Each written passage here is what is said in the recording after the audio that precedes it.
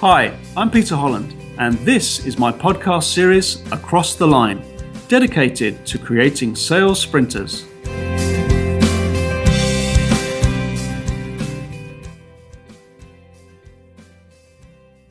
How many of the marketing letters that come through your letterbox do you like, do you read, and are engaged with? I could probably bet you that about 90% of what comes through your mailbox goes straight in the bin. And why is that? Well, primarily because it's all about them. It's about how good they are as a company, how successful they are, etc., etc. So what I want to do in this podcast is flip this idea on its head and ensure that your correspondence is all about the people that you're writing to. So let's think about that for a moment. What are the keys to stimulating interest? Well, the goal here is to invite your potential buyer to learn more. It's almost like a problem and solution scenario.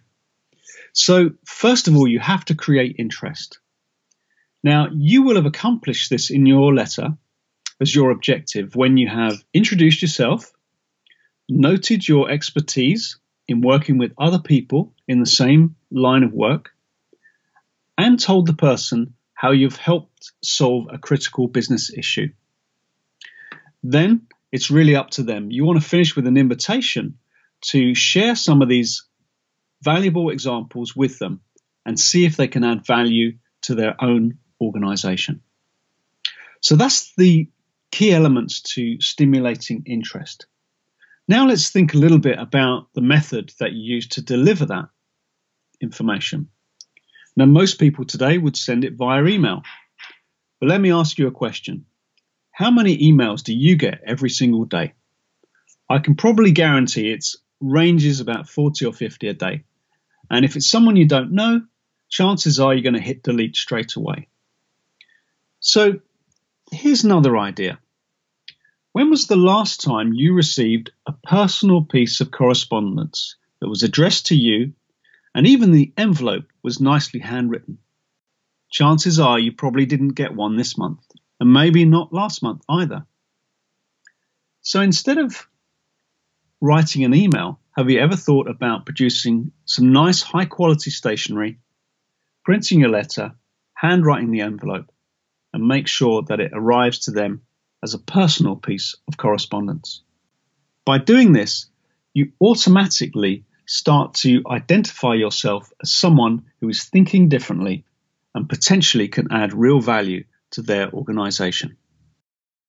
So just before we conclude this podcast, I'd just like to share a little story with you that happened to me last week. One of my existing clients, the manager, came to me with the experience that his salespeople had had. Initially, when we did the training, they were kind of skeptical about this idea of using the old-fashioned snail mail.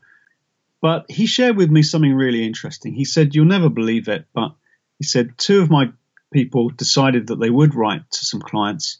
And out of the first set of letters, 3 people actually called them back for a meeting. And subsequently, on the calls that they made to the clients following the letter, another 2 meetings were set up. So it's really nice to see that you can get results using this approach. So I'd encourage you to think about using different ways and creative ways that will stimulate interest and make sure that you get that meeting that you need.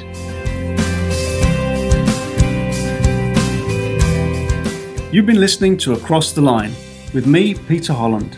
For more insights, visit my website, linearstructure.com, and thanks for listening.